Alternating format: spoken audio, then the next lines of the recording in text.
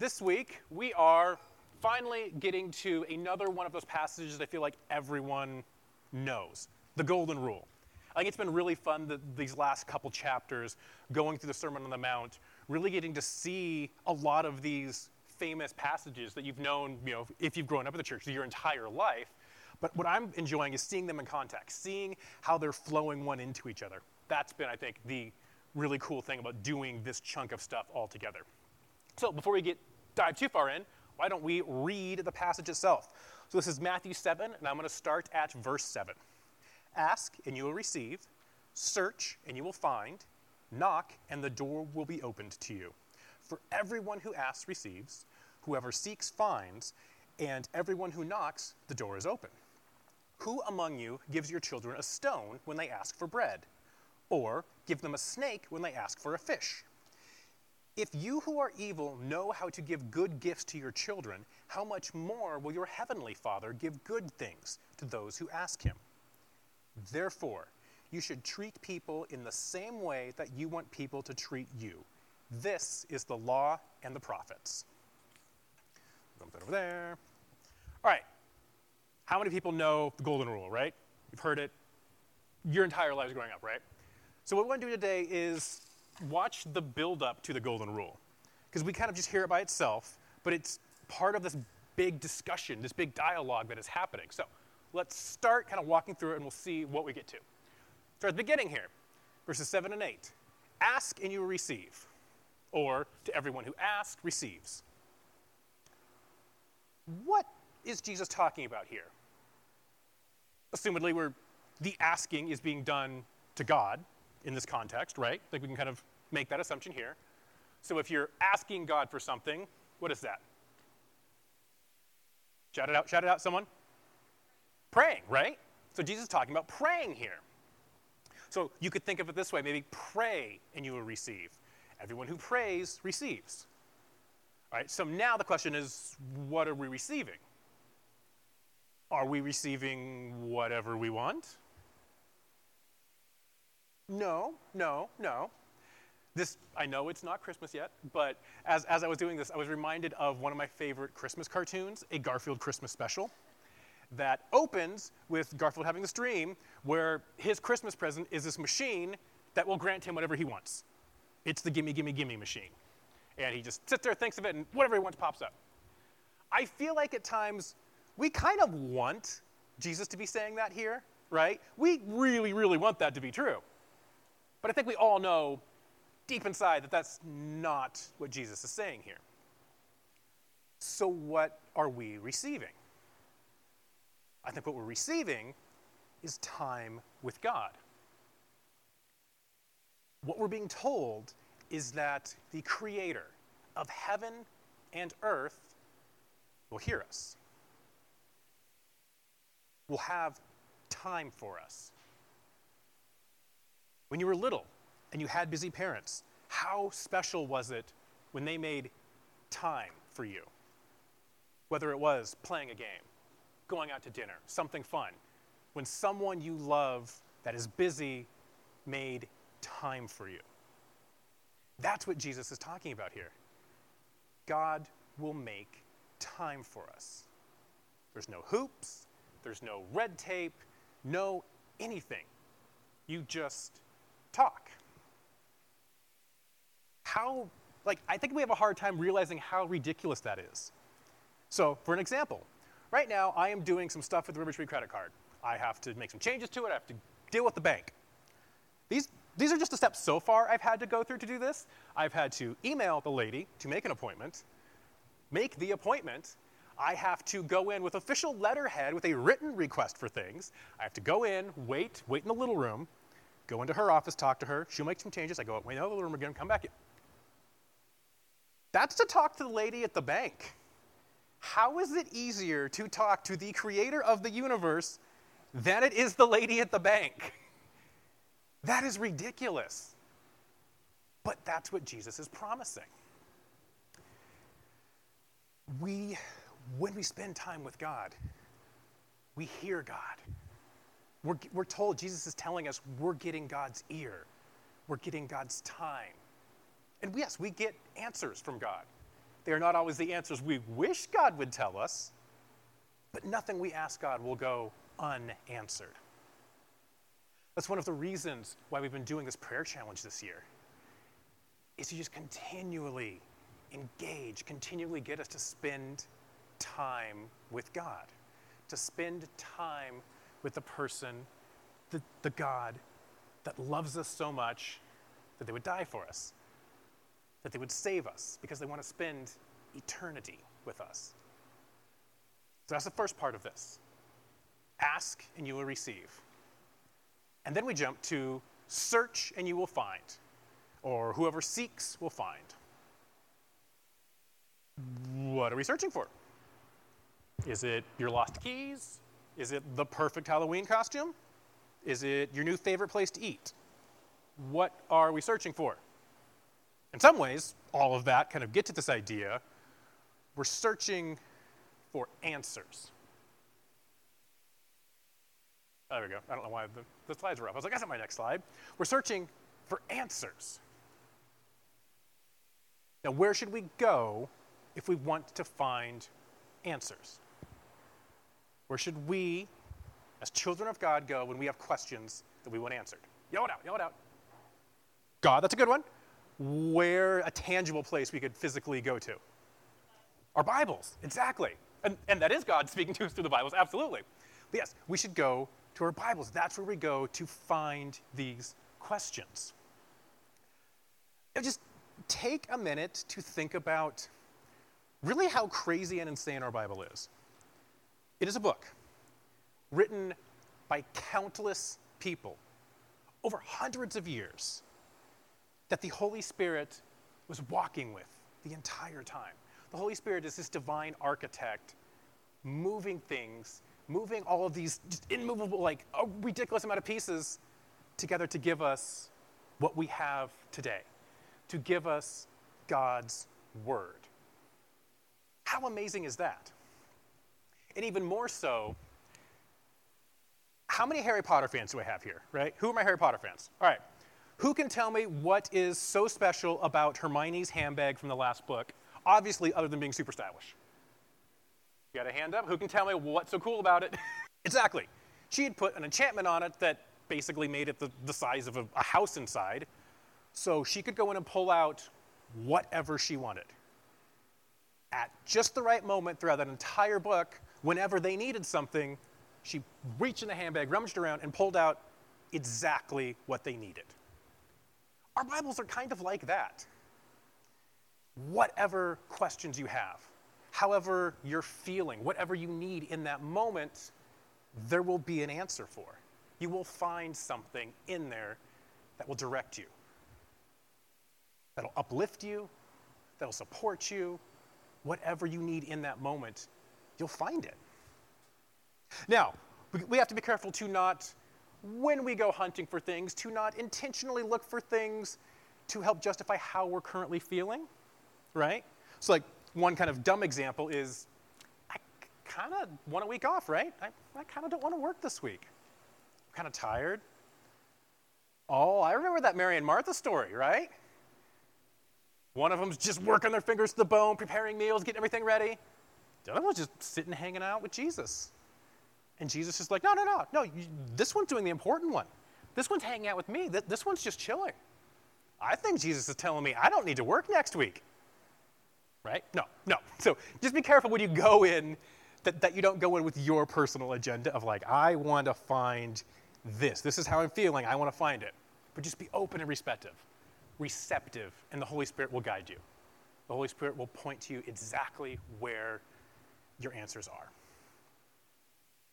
So Jesus is letting us know we will never be left without guidance. If we search, God will give us an answer. Next. Oh, what? Okay, there we go. Knock, and the door will be opened. Everyone who knocks, the door is opened. Now, knocking, a lot of times in Christianity, you get the image of Jesus knocking at our hearts, and that is a great image, but that's not what Jesus is talking about right here. I don't think it's what kind of the main point of this section is. When you think of knocking on a door or someone knocking on your door, what's happening? Well, you're probably about to go see someone. You're probably about to either have someone come over and see you, you're going to see someone, you're going to have company. I kind of think that that's what Jesus is getting at here. This idea of getting together, of hanging out, or to use the Christian term, fellowship. It's getting at this idea that a door should always be open for us. There is always a community if we seek it. If we want a community, Jesus promises we'll find it. As we've learned over the last year or so, community is so vital, right? How much of what we struggled with last year was not being with our community, was being separated from a community, trying to figure out ways to engage with communities in a different way. Community is such an important part of our lives. And if we're going to talk about Christian communities, what are Christian communities supposed to do? What benefit do we get from being in a Christian community? Well, we're encouraged, right? Christian communities should encourage each other. We get care. When one of us hurts, we all hurt, so we can rally around to care and love. We can get guidance, both in a spiritual sense and even in an everyday sense. I'm terrible at gardening. Every time I have a gardening question, I'm going right to that man and asking him. So we can get guidance in just everyday parts of our lives. We are not meant to go through life alone. We need communities. And Jesus is telling us that's why we've been made, telling us we don't have to go through this journey alone. Knock. You'll find a place. So, these first couple of verses, Jesus is talking about asking, searching, and knocking. Prayer, reading the Bible, community. These are some of the best ways we grow in God. These are some of the best ways we can experience a life with God. We hear God's voice through prayer. We hear God's words through reading the Bible. We experience God's people through being in communities. These are the things that can help us live an amazing, fulfilled, wonderful life. So that's the setup here. Jesus is giving us this opening setup. And then we move into verses 9, 10, and 11. Who among you will give your children a stone when they ask for bread, or give them a snake when they ask for fish? Assuming no one here is going to do that, right? Right? Good. Yeah, no one wants a snake when they want food, right? So, do you recognize what Jesus is doing here? We talked about this a couple weeks ago. If you who are evil know how to give good gifts to your children, how much more will your heavenly Father who is good give good things to those who ask for them? Jesus is employing the same technique he used a couple weeks ago here, going from the major to the minor, or the minor to the major, going back and forth. Starting with the small, if you guys can figure this out, right? If you know how to show love to those people you love, how much more will God show love to you, the people God loves? So Jesus is using the same technique, just reminding you of this, being like, hey, you guys figured it out. Do you not think God can figure this out and knows how to give good gifts to the people God loves? Now, what is good? This becomes the question. If you remember a couple weeks ago, Lauren posted a great blog talking about good and what is goodness, what are things we call good, all that. So I'd encourage you, if you did not, go back and read that.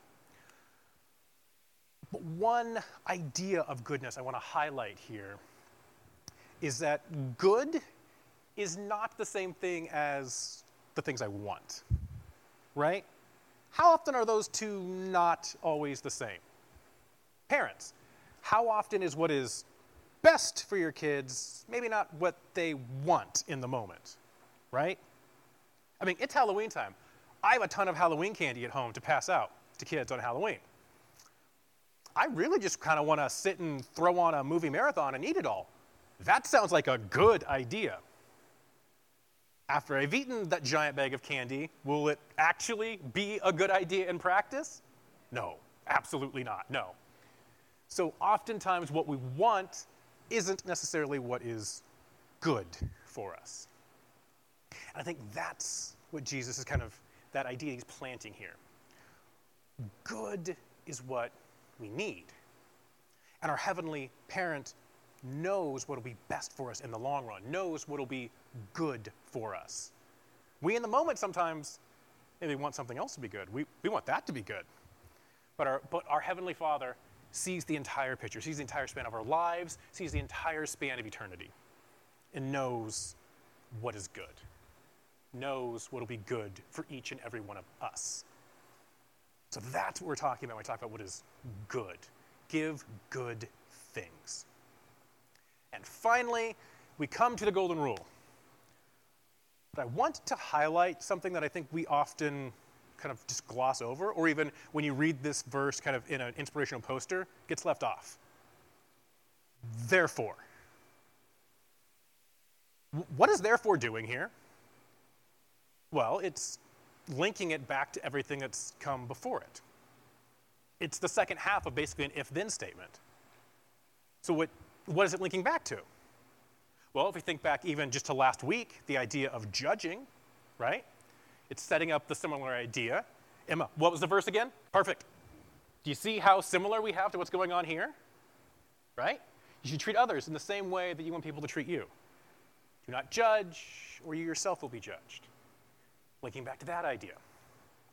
This is even linking back toward the beginning of the Sermon on the Mount, where Jesus talks about, I have not come to abolish the law and the prophets, but to fulfill it. The end of this.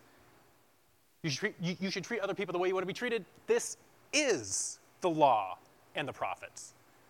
Some translations will say something like, this is the best summation of the law and the prophets. This is Jesus telling us how we fulfill the law and the prophets today. The law and the prophets, by the way, are official sections of the Old Testament. It's Old Testament scriptures. You can just think of it that way. It's even linking back to the greatest commandment, when Jesus is asked to sum up, basically, what is the greatest of all the laws. Does anyone remember what he says?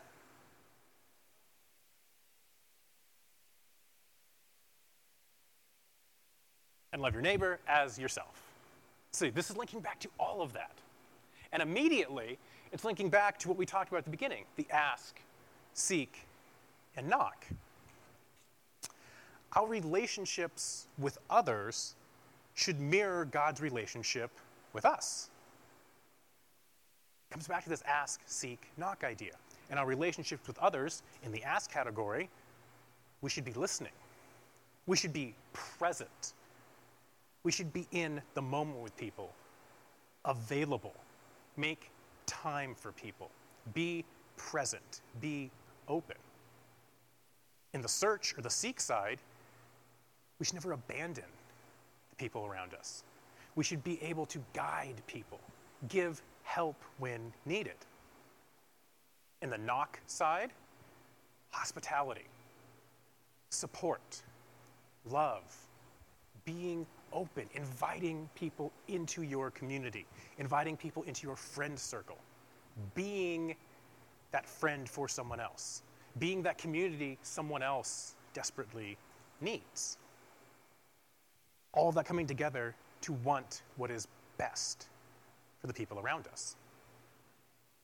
So I see kind of this closing up in almost two circles. In one circle, we have the understanding that we grow best ourselves when we pray, when we spend time in God's Word, in the Bible, and when we are engaged in an amazing, loving community. This is what inspires us to be able to more naturally go out and do the same things for others. To be there for people, to be the support for people, to be able to be the community for people outside, to be able to, it's on the screen, Mark, but to be able to treat others as we would want to be treated. But it has to start here. It has to start with prayer. It has to start with reading the Bible, and it has to start with this community. That's what inspires us. That's what turns us into these superheroes that can go out and love others the way we want to be loved, treat others the way we want to be treated. Getting in our Bibles, that's where we get the guidance from God. Guidance from God in the Bible too, but guidance from God through prayer. Understanding God's word is where we can understand and start to see the love we have been shown. That amazing gift of salvation comes from reading the Bible, truly understanding it, from getting engaged. Getting connected, supported, that comes through a church community. We have to have that before we can go out and truly make a difference, showing that love. Treating others the way we want to be treated, or maybe treating others the way we have been treated, the way God treats us. That's what that therefore is kind of indicating. God has loved you like this, therefore, go out and do it. And it seems simple, right? Just treat others the way I want to be treated. I had one professor sum it up, basically just don't be a jerk. That seems simple. But how hard is it really? How much will you stand out by not doing that? How much will you stand out by actually treating others the way you want to be treated? If you do that, you'll create moments of conversation, moments of love, moments when Christ's love will be so apparent to the people around you that it'll overwhelm them. But it has to start by building up your strength through prayer, through the Bible, through a community, and then going out and putting that into practice. By doing this, we will truly be able to reflect God's love for the lost. Join me as we pray.